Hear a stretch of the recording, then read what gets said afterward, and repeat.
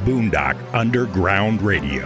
I need somebody who's going to bring, like, calmness to me and not say crazy shit like, oh, it's all about you. When you ask me what my day is and I say, it's kind of shitty, and you're like, oh, it's all about you. Bitch, it is, because you just asked me how my day was. And then she goes, I can't believe you're, like, in your fucking 40s and you're fucking a 24-year-old. And I said, you're the one fucking them. Yeah. By the way, I had, I don't know, a couple million Twitter followers. I used to have tweets come in that would be like, hey, your daughter's a whore, I hope she dies of cancer and shit. So if you think that your little 24-year-old fucking Barney shit's gonna fucking upset me, you're gonna sit there and be like, well, you're a weirdo because you fuck somebody half your age.